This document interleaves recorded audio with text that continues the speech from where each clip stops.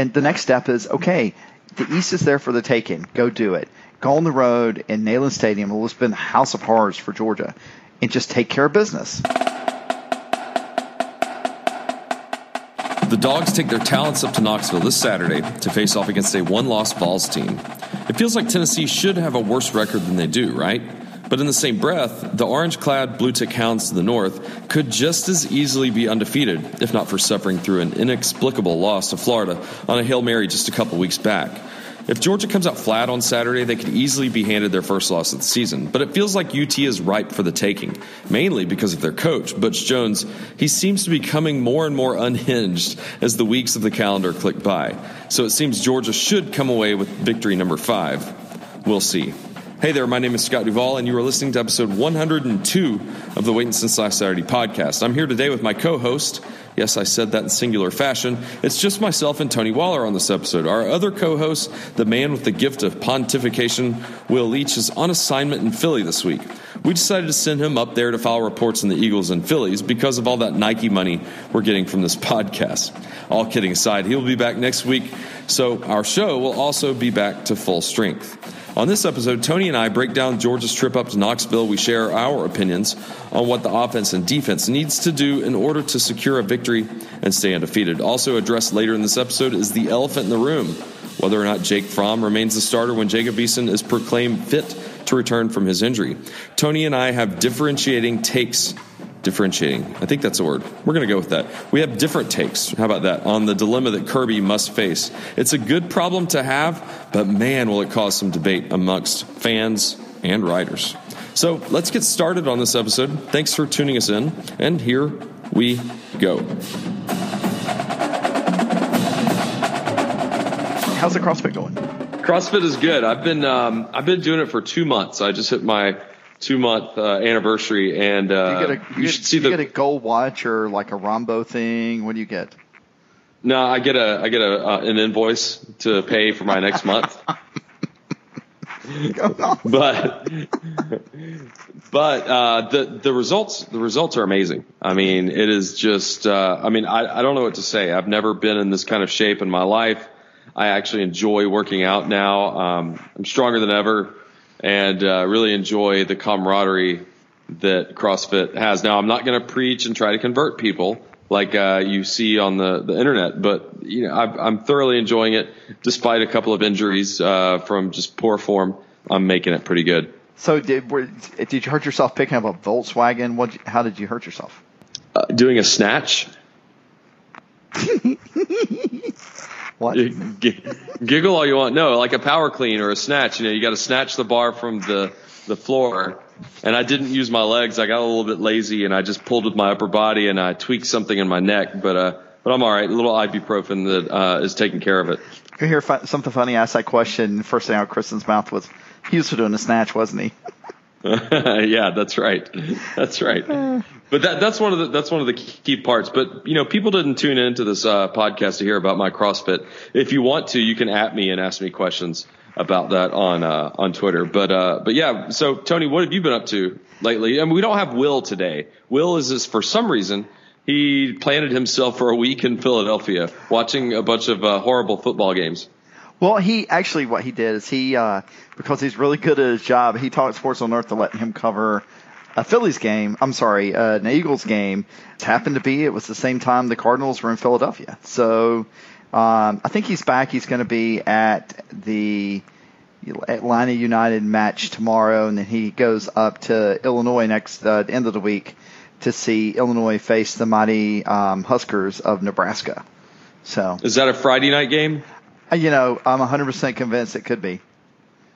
Yeah, I think the Friday night game this week is Southern Cal at Washington State. Maybe it's a really bizarre. Okay. It's a bizarrely good game for Friday night. Well, if you had said Washington, I would have been a little bit shocked. But when you put the state in there, that made sense that Washington State would play on a Friday night. And USC's been doing that in the past. They've lost on a couple of Thursday and Friday night games, and they've been highly ranked. So I would say look out for Mike Leach that night. Well, Washington State's legit. They've been ringing up some. They managed to avoid their early season FCS loss, and so far they are looking like they could make some noise. I still don't think they're good enough to win the Pac-12, but they've looked pretty good. Well, Washington, the Huskies, and USC are on opposite sides of the division, and they don't play this year, similar to how Georgia and Alabama don't play this year. So they could have legitimately 2 undefeated teams playing in the Pac-12 championship, just like we could. Fingers crossed. We're not. I guess. Well, we're allowed to hope a little bit here. So maybe an undefeated SEC championship game and undefeated Pac-12 championship game. Well, right now, I'll just take 8 one-point wins. Like I said on their Sunday night podcast, it won't be good for my heart, but I'll take it. Well, and, it is the wrong week to start looking ahead because this is Tennessee, Georgia, and the past 2 years have been crushingly heartbreaking. I'm not trying to bring up bad memories. I'm just bringing up facts. The 2015 game, I remember exactly where I was. I was at Will's 40th birthday when Reggie Davis had the drop pass from Grayson Lambert, perfect pass to tie the game.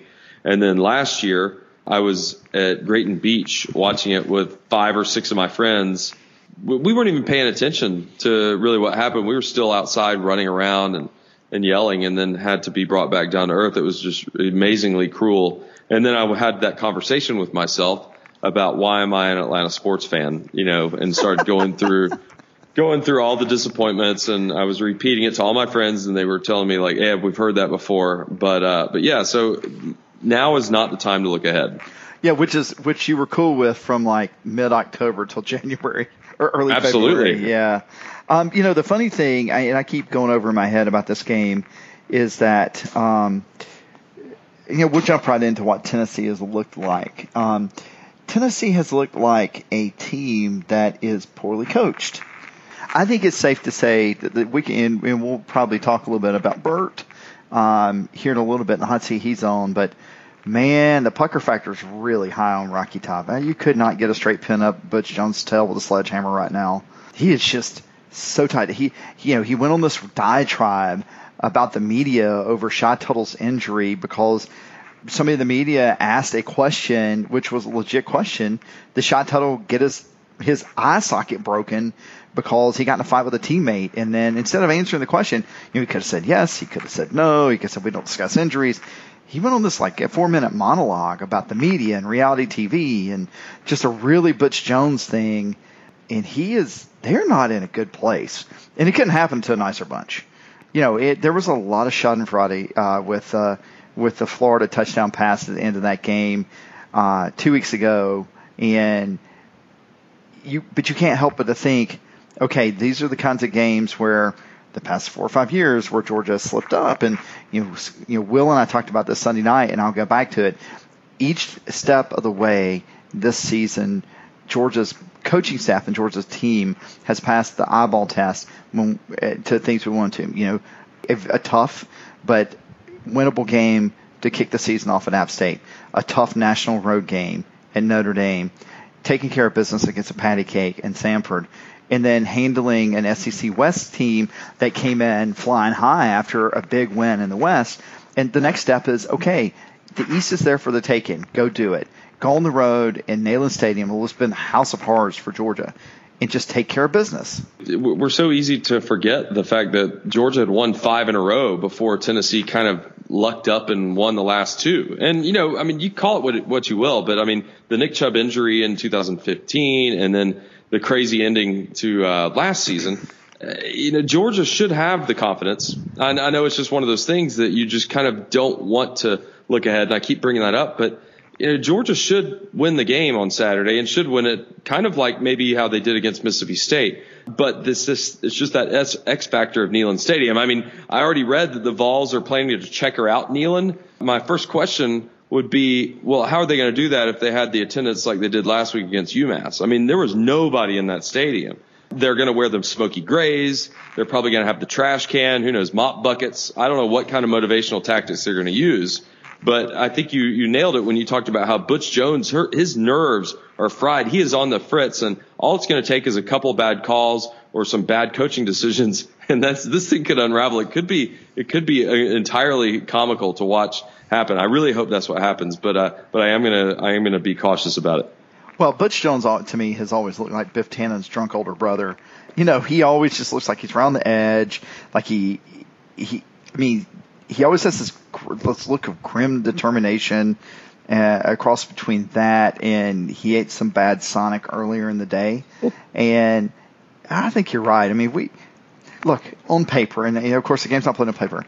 Georgia's defense versus that offense, it could get really ugly if Georgia's defense plays to what we have seen the past few weeks. Their defensive line is still really good. I don't know how they messed around and let UMass score any points, but they did. If UMass can score 13 points, Indiana State can score 7. Florida's offense can score 26. I feel really good about our running game and the ability for Georgia to figure out a way to score, plenty of points to beat Tennessee. To me, the real question is how does this team react? How does Georgia react when at some point we end up doing something that we haven't done yet, which is have the big mental mistake at a key point in the game? Because it's coming. We know it's coming. I mean, last week we saw across the board very good teams struggle. Penn State had to have a miracle touchdown at the end to beat Iowa. The Southern California game was tight in the fourth quarter. Oklahoma, messed around with Baylor. TCU went and smoked Oklahoma State. And these were all teams. And I think it would turn out, we'll find out that TCU is actually a really good football team. We know Iowa's a pretty good football team. But the fact remains that even the teams that have the best seasons, the best teams, don't just look dominating over every opponent through a 12-game season.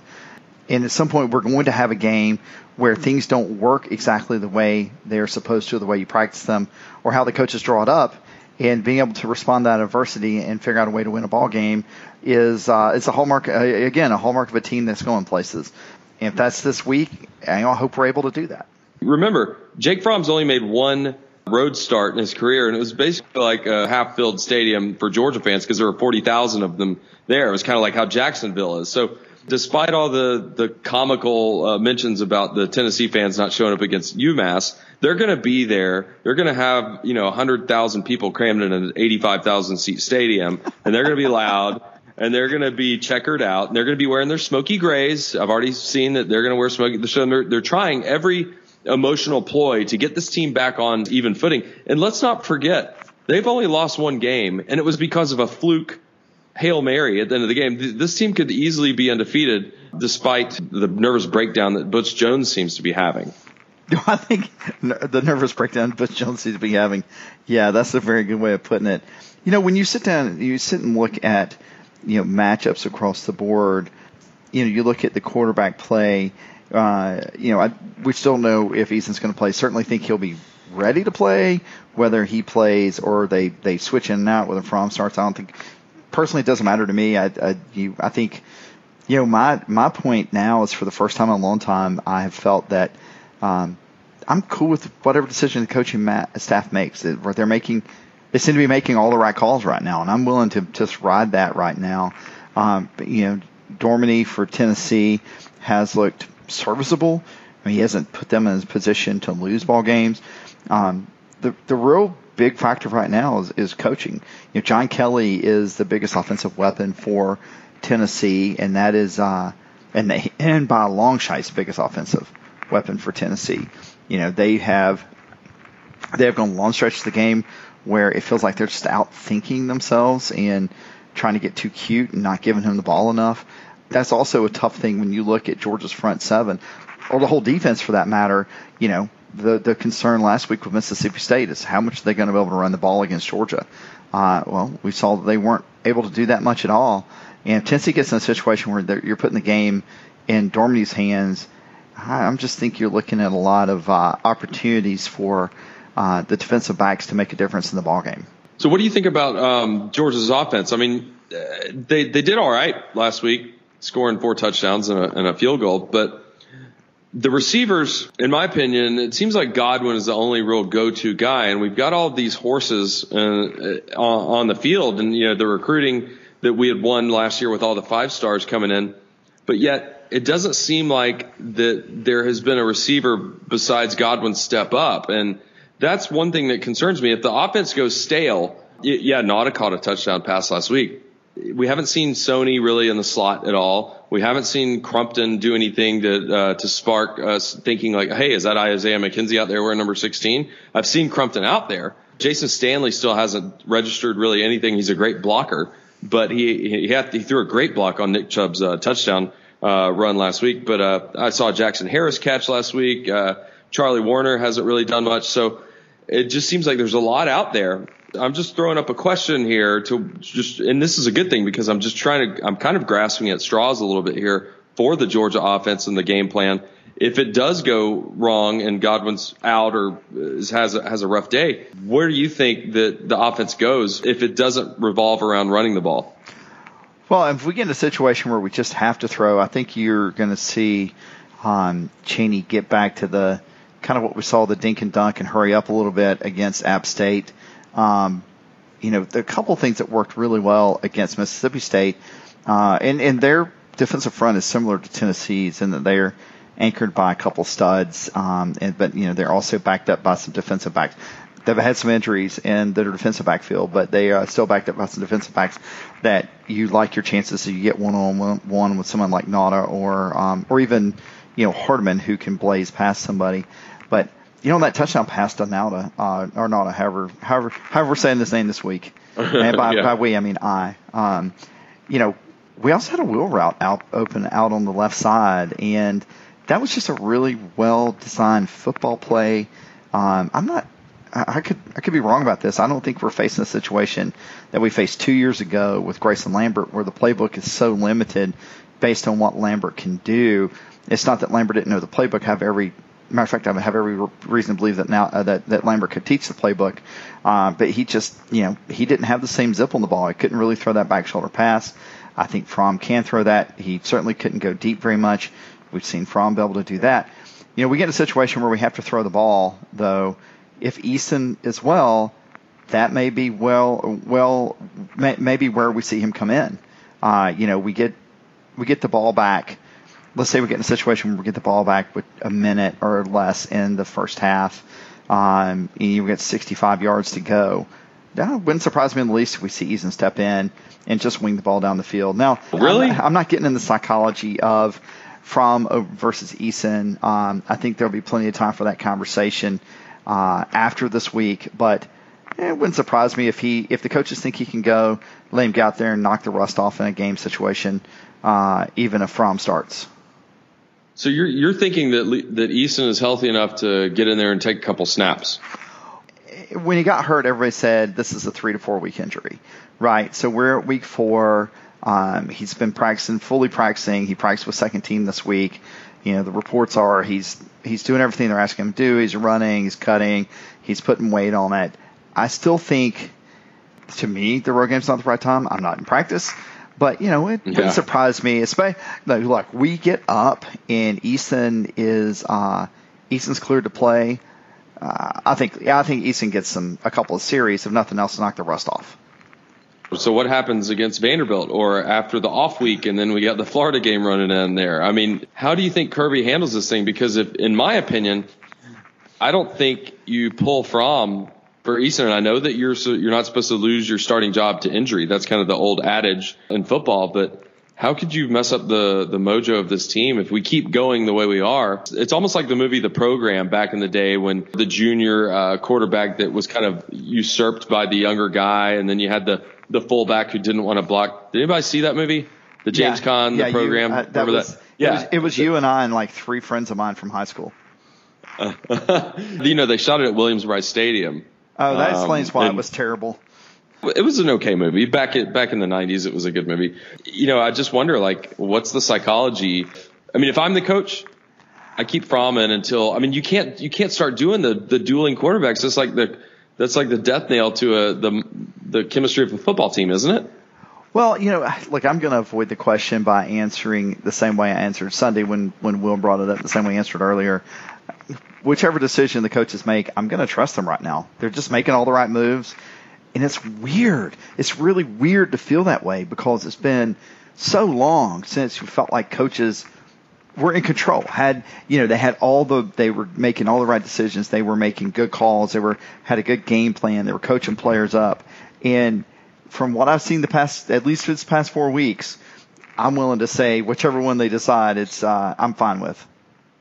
Well, talking about the whole Fromm Eason thing, if you look at Fromm, and he only has a small sample size of 4 games, but there aren't many people making excuses for his poor decisions, the few that he makes per game. Think about last year. We kept saying like, well, Eason, he played in Washington, he played in a spread formation, he didn't play the competition. We were kind of building him up to our listeners and building him up to ourselves. Like, it's okay. He's just a true freshman. He's going to learn. And if I think back to 2006 when Matthew Stafford was a freshman, it was kind of the same thing. He was overthrowing receivers all over the place. I remember when he came into that South Carolina game in Columbia, I think we won the game, like some weird score, like 18-17 or 18 or nothing. I don't know. I don't even know what the score was, but he was all over the place. And that feels like an 11er game. Yeah, something like that. Absolutely. But yet Fromm doesn't feel that way. And yes, it's only 4 games.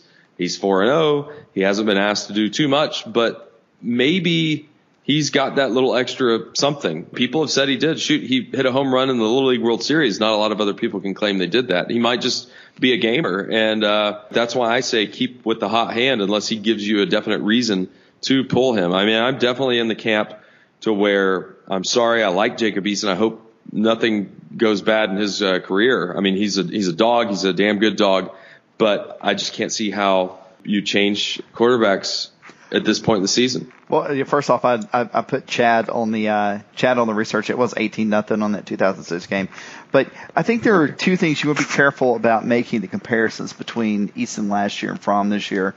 First off, Fromm's offensive line is substantively better. Consequently, the running game is better. Second off, Fromm has a much, much better defense, putting him in situations where there's less pressure on what he has to do. I mean, think about it. You never felt, and we can talk about punting too for that matter, you never felt like there was going to come a situation, even in Notre Dame, it never felt like a situation where the game was going to be put on Fromm's shoulders. And it was put on Eason's shoulders 3 times last year. Fromm had to make those throws to get him in the field goal range, the one to Ridley. I'm not saying that Fromm wasn't a contributor to each of the wins. What I'm saying is that it didn't come down to what is Fromm going to do here. It never felt that way to me. It felt like it was a total offensive effort. Last year, it really did feel like there were times where what are we going to ask Jacob Eason to do here? Now, I say all that to say that you have to be careful about comparing the two. I don't think there's any doubt that Fromm has, eyeball-wise, looked better, looked more comfortable, and has performed in a way that makes you think that if you didn't know, especially as he has progressed in the past 4 games, doesn't necessarily look like a true freshman. Those are very good points. I will take those into consideration on my Fromm love that I'm giving out. But yeah, thank you. I'm still going to stick by my opinion. I mean, somebody in this world has to have strong opinions and stick with them instead of being wishy-washy. So I'm going to stick to mine despite the very good evidence you just proved, basically kind of poking a lot of holes in my confidence, but I'm going to stick with it. Well, Scott, much like my former boss used to say, you might not always be right, but you're always sure. Yes, I am sure about that. So my next question to you is, paint the scenario. I'm going to get a little dark here. Paint the scenario, the path to victory for Tennessee. Maybe there's only one, maybe there's a couple, but you've been pretty good in the past of mapping that out. And so what would be the 1 or maybe 2 scenarios? Nothing crazy like, the turf starts injuring players. Oh, wait, that's happened before. Yeah, so what's your path to victory for Tennessee? I think the path of victory for Tennessee runs through us not taking care of the ball, whether that's from interceptions or fumbles. It's hard to, of course, it was hard to imagine last week, Mississippi State not scoring points. It's hard to imagine where Tennessee's going to be able to, when I say honestly, put together multiple long drives that result in 7 points. It's hard to see that happening, considering how stagnant they looked against UMass last week or Florida the week before. We know they can score points. They put 40-something up against Georgia Tech. They put 40-something up against Indiana State. But I think those are 2 very different defensive schemes and teams. When you sit down and look at it, I think the path to victory for Tennessee is Georgia having that game where things really go wrong. I mean, we had a game like that. Was it Notre Dame? Well, I think Notre Dame is not a bad example. I was thinking 2 years ago against Vanderbilt, where we went against a Vanderbilt team with just every single thing that could possibly happen went poorly, and there was a terrible call. 3 years ago up there. There was a terrible, maybe it was Rameek Wilson picked up a targeting call all name. Yes. What was just a regular, ordinary play across the middle, the game-changing play. Ray Drew picked up a targeting call early in the game. We fumbled the ball, I want to say 3 times, and lost to a team, frankly, that we had no business losing to. I mean, that can happen. If we, and when I say we, meaning we as fans, have any hope of Georgia being what it looks like we could be over the first 4 games, we're going to have to find a way to win a game where we do that, and it's going to happen at some point. You kind of, I say this tongue-in-cheek considering what happened last year with Nicholls State or maybe even Vanderbilt. You hope that happens against a team that talent wins out. Tennessee's a talented football team. We're not going to, I mean, I think we are more talented than them through, all 85 players. But, and of course, the first line, we're not terribly that much more talented than them. So if you get in a situation where you're putting yourself behind the 8 ball, either through turnovers, dumb mistakes, the turf monster, whatever you want to call it, that's the path to victory for Tennessee. So do you want to make predictions on the game? Yeah, I mean, when you sit down and look at it, you try to be objective about it. It's not hard to see that Georgia's a fair amount better as a football team. They've played better. They've looked better. I don't think it's hard to see a situation where Georgia wins this game somewhere in the neighborhood of, putting a number out there, 30, 31-20, 31-17. I think the range of possibilities are much what we saw last week, all the way to Georgia losing the game by 7. But 31, the Georgia win by 10 or 11 seems right. Yeah, I'd agree. I don't think that you can get too cute on this prediction. I mean, I'm sure people would probably have a wide variety of predictions of, Georgia stomping them, 31-0 or, similar to last week. But I agree with you. I think it's going to be something, in the range of like 30-17, something close, and then Georgia kind of pulls away. I would not be surprised to see Tennessee leading at halftime and Grumpy Kirby coming off the field for the CBS interview and everything. And then we're all nervous, and then, kind of have an easy third or fourth quarter. I could completely see that, where they kind of bring it together. But yeah, I agree with you. I think it's going to be just your typical SEC better team wins in the end. And you look at the final score, and it didn't seem that close. Yeah, I think the real difference is going to be which team scores touchdown, which team are attempting field goals. Georgia this season, I've been tracking this. Georgia has only given up a few long drives for touchdowns. We're top. Have you been tracking that, or has Chapel Bell Curve been tracking that? I have actually been tracking. I have a Google Docs, Google Docs where I have been tracking that specific thing. As a matter of fact, you bring it up, I can look right now. But the thing that stands out to me is that we haven't been in a situation where we're trying to figure out, Blankenship has been very good. Has looked great, has been a situation where we're just doing really good things. But I don't want to put the game on him. I think we need to continue to score touchdowns. We're given the opportunity to score touchdowns.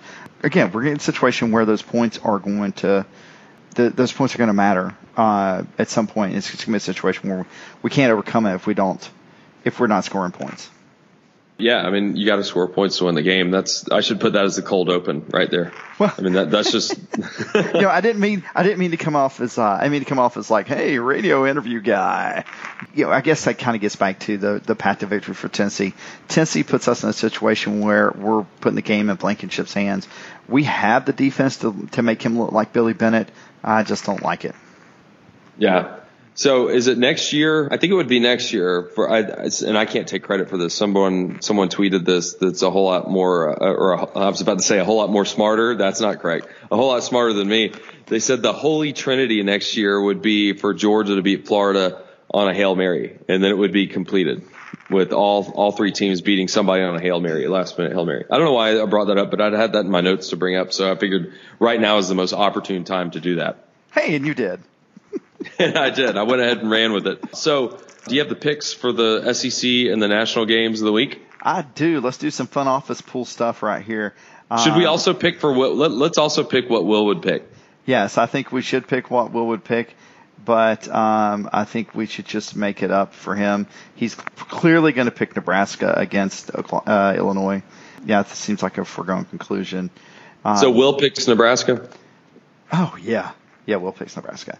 So speaking of our pool, I ran into UGA Carrie. She came over and said hello to the wife and I at the football game. If you follow my Twitter feed, you saw that. And Bernie Dog came by to say hello. I've never met Bernie Dog, but I feel like I know him. He's a real person. It's a real thing. So looking at our standings for the season, though, I want to give a little shout out here to Go Dogs 1971, who is currently sporting a 4-point lead on Out Langford. Some cool names up top: Bibbidi Boppity Boop, Bobo, John B. Crow, Planter Dogs. That's our top 5. I don't think I also have to give a shout out to number 13. To be clear, these are actually guesses. I assume that's you. No, me? Yeah. No, I'm like 185 or something like that. Oh. I remember I always forget to put my confidence picks in. Well, I am currently 60th, so I'm pretty happy with that. All right, let's do some picks. Yes, and we have 3 Friday night games, by the way, so please get this up quickly. Recording this Monday afternoon. Shouldn't be any problem to have it out Tuesday morning. Right. First off, Mark Richt takes his fighting Miami Hurricanes to Duke. 2 undefeated ACC teams. Are they in the same division, or are they Atlantic or Coastal? Do you have any idea? Gotta be honest. Don't know, don't care. Yeah. Even though Duke surprised me, I think when they just put it on Baylor a couple weeks ago, and Baylor's no good, but still to see Duke win, you can't forget the fact that David Cutcliffe has been their coach for quite some time and is a very good coach. However, having said that, I think Miami and Mark Richt win. Let's make it a close game, 14-13. I'm going to pick Duke here. I like the Dukies at home. Don't really know why. I mean, Duke has played nobody, even though the win at Baylor looks much better now that Baylor has done what they did to scare in Oklahoma. And I think Will's going to pick Mark Richt every time. So Will's going to pick Miami, right? Yeah, he would. He would put a big word in there, so one that we'd have to define. Yeah, combustulation or something. That's right. Yeah. All right, continuing on Friday night, Nebraska at Illinois. Will's going to be at this game. Let's assume that Will has talked about Illinois for a minute, so all of you have gotten a minute back. I'm still picking Nebraska. I'm going to go with Illinois because every time Will brings up Illinois, I try to act like I have his back and I really care about Illinois. But I've said in the past that Illinois is one of the most forgettable Big Ten teams on the planet. I think Will would want to forget them after this season. They're probably not going to be very good. Although 2-1 is a better start than they thought. That's right. So our last Friday night game, Southern Cal, number 5, Washington State, number 16. That game is in Pullman. That has a lot of Pac-12 after dark awesomeness to it. I'm still picking Southern Cal because I picked them to be one of my college football playoff teams, but that's a very pointsy game, man. Southern Cal almost lost to Western Michigan the very first week of the season, and Washington State is a whole lot better than Western Michigan, and they have to go to something called Pullman, Washington. So I'm going to go with the upset and pick the Pirate over USC.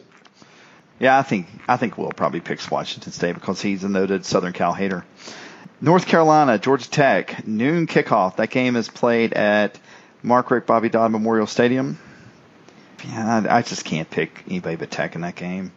Yeah, North Carolina is not what they thought they were at the beginning of last year. I'm not sure Larry Fedora has much more time there. I don't know if it's really that the administration is going to get rid of him. He might just get tired of coaching North Carolina. I don't know. They lost Switzer. They lost Trubisky. They don't really have much in the coffers. I think Tech rolls in this game.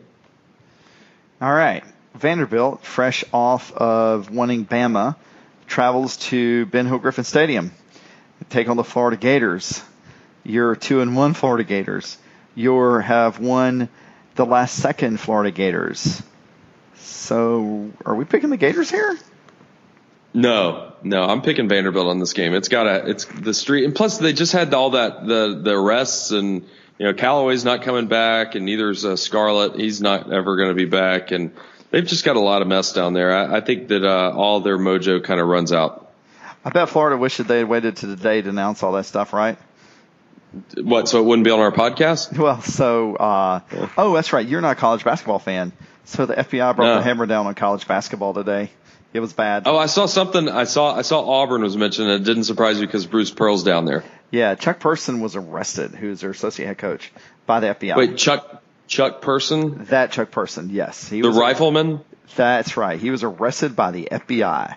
The feds, the federales came to his house and put him in the back of a black Suburban and took him off somewhere. So, wow. Yeah. I'm picking Vandy. Who would Will pick? He'd pick Florida. Yeah, he'd pick Florida. After a 59-0 Panson, yeah. All right, 2 ACC teams face. One's 0-2, one's 4-0. Which one's Wake Forest?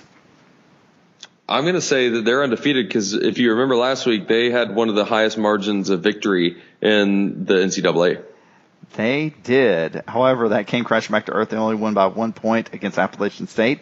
However, that was 20-19. That's a good score for Georgia. I'm still picking Florida State in this game. Yeah, there's no way Florida State goes to 0-3, and it's crazy to think that they've only played 2 games. And I don't mean to laugh. I know they've been going through tough times down there, but yeah, I think Florida State wins this game. Mississippi State goes on the road versus Auburn. Will's going to pick Florida State there, right? Absolutely. Yeah. Mississippi State goes to Auburn. Mississippi State coming off a very disheartening loss. Auburn playing everybody's favorite get-right team, Missouri, last week.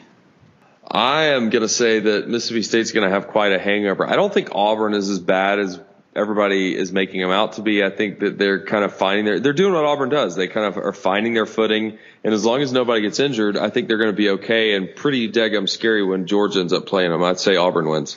I think Auburn wins, but I also think that they win in a way that Mississippi State makes the win last week for Georgia look a little better. And Will picks Auburn. Yeah. South Carolina, Texas A&M. Texas A&M suddenly looks like a whole different team after that overtime win, the way they came back in against Arkansas, right? Yeah, and to think that if they hadn't just blown it, I mean, absolutely, I've never seen a team blow a lead. Oh, wait a minute, I have. But they made me feel better about the Falcons. It's too soon. Yeah, I know, too soon. But yeah, no, Sumlin had a rough start to the season, but he can absolutely get right. He has everything. They're in control of everything so far. They, losing to UCLA, that was just a blip on the radar screen. South Carolina lost Deebo Samuel. He's really their singular playmaker. I think A&M comes in there and has a get-right game against the Gamecocks. Yeah, I think A&M's going to extend the West over the East metaphor kind of talking point thing by just ram-hammering them. And, Will's going to pick South Carolina because he's contrarian. That's right. Yeah. So Clemson travels to Virginia Tech, 2 4-0 teams, number 2 versus number 12. This is the most interesting game of the week to me, outside of the Georgia game. Virginia Tech has looked really, really, really good. They've blanked a couple of teams they should have blanked. They beat East Carolina by 40-something. They beat West Virginia on the that beginning game of the season in a thriller. Clemson is a good ball team. Let's not confuse ourselves. Boston College was hanging around with them until late in the fourth quarter. I'm taking Virginia Tech to win at home. Yeah, I really like what Justin Fuente is doing up in Virginia Tech. Even though the game's not at Bristol, do they still do that? They play every year at Bristol? No, that was. I'm joking. That was a one-time thing. I think this one's at Martinsville. There we go. Is that the road course? No, that's Martinsville is not the road. That's Watkins Glen. Yeah, Watkins Glen's the road course. Yeah. There we go. And there's your NASCAR 30 seconds. Which is why we should talk about NASCAR. We should not. We should barely talk about college football, but we definitely shouldn't talk about NASCAR. Yeah, we lean into that. I think Virginia Tech wins this game. I think Clemson this will not affect Clemson. They'll still win the ACC and they'll still play in the college football playoff, but this is their one loss. Wow, that's really interesting. I'm taking Virginia Tech. I like what they're bringing, but it's going to be a tough game. All right, Mississippi. Will picks Clemson. Yes, he does, because he's a front runner. Mississippi versus Alabama. The Fighting Rebel Bears travel to Tuscaloosa. Yeah, there's no chance they make it 3 in a row, right? No. Yeah, I think the Alabama's starting to feel it a little bit. I don't think anybody in Mississippi said how much they have stuff for Alabama. I don't think they said they wanted Bama. I don't think Mississippi's interim head coach has made comments that they think they'll have something for Alabama. So Alabama won't win 59-0, but I still think they'd take it to town. Yeah, they let Ole Miss down easy. They feel bad for them. They feel sorry for them. It'll be an easy 31-point victory. Yeah. They whisper to him softly before they shoot him in the head. That's what happens. It's like a Mice and Men with Lenny seeing the rabbits or something. Wow, we worked in a Mice and Men reference and Will's not even here. Well, that maybe that was what Will picked Alabama and he worked in a Mice and Men reference. That actually makes more sense, doesn't it? Yeah. So, all right, man. Well, we get to taste a road game. We're playing during the day. It's a good thing Jeremy Pruitt insisted on that fake artificial sun be put in the indoor practice facility. Hopefully that pays off this week. But I'm excited about this week, and you know I'm having the standard amount of trepidation about having to travel to Knoxville to play the Volunteers because of what's happened in the past. But hopefully this is another one of those games where when I sit down and talk to Dr. Goldstein about how I feel about the Dogs, I'm not going to have another data point about why he thinks I probably should be committed. You go to a Dr. Goldstein for your commitment or your problems with the Dogs, or is that just radio? I talked to Dr. Goldstein about many things, mostly about Georgia. Let me ask you this: is Dr. Goldstein in the same form as Chad is? You know, it's really hard to tell, isn't it? How many other imaginary friends do you have, Tony? Well, I have Harvey Rabbit. And all right, that's probably enough.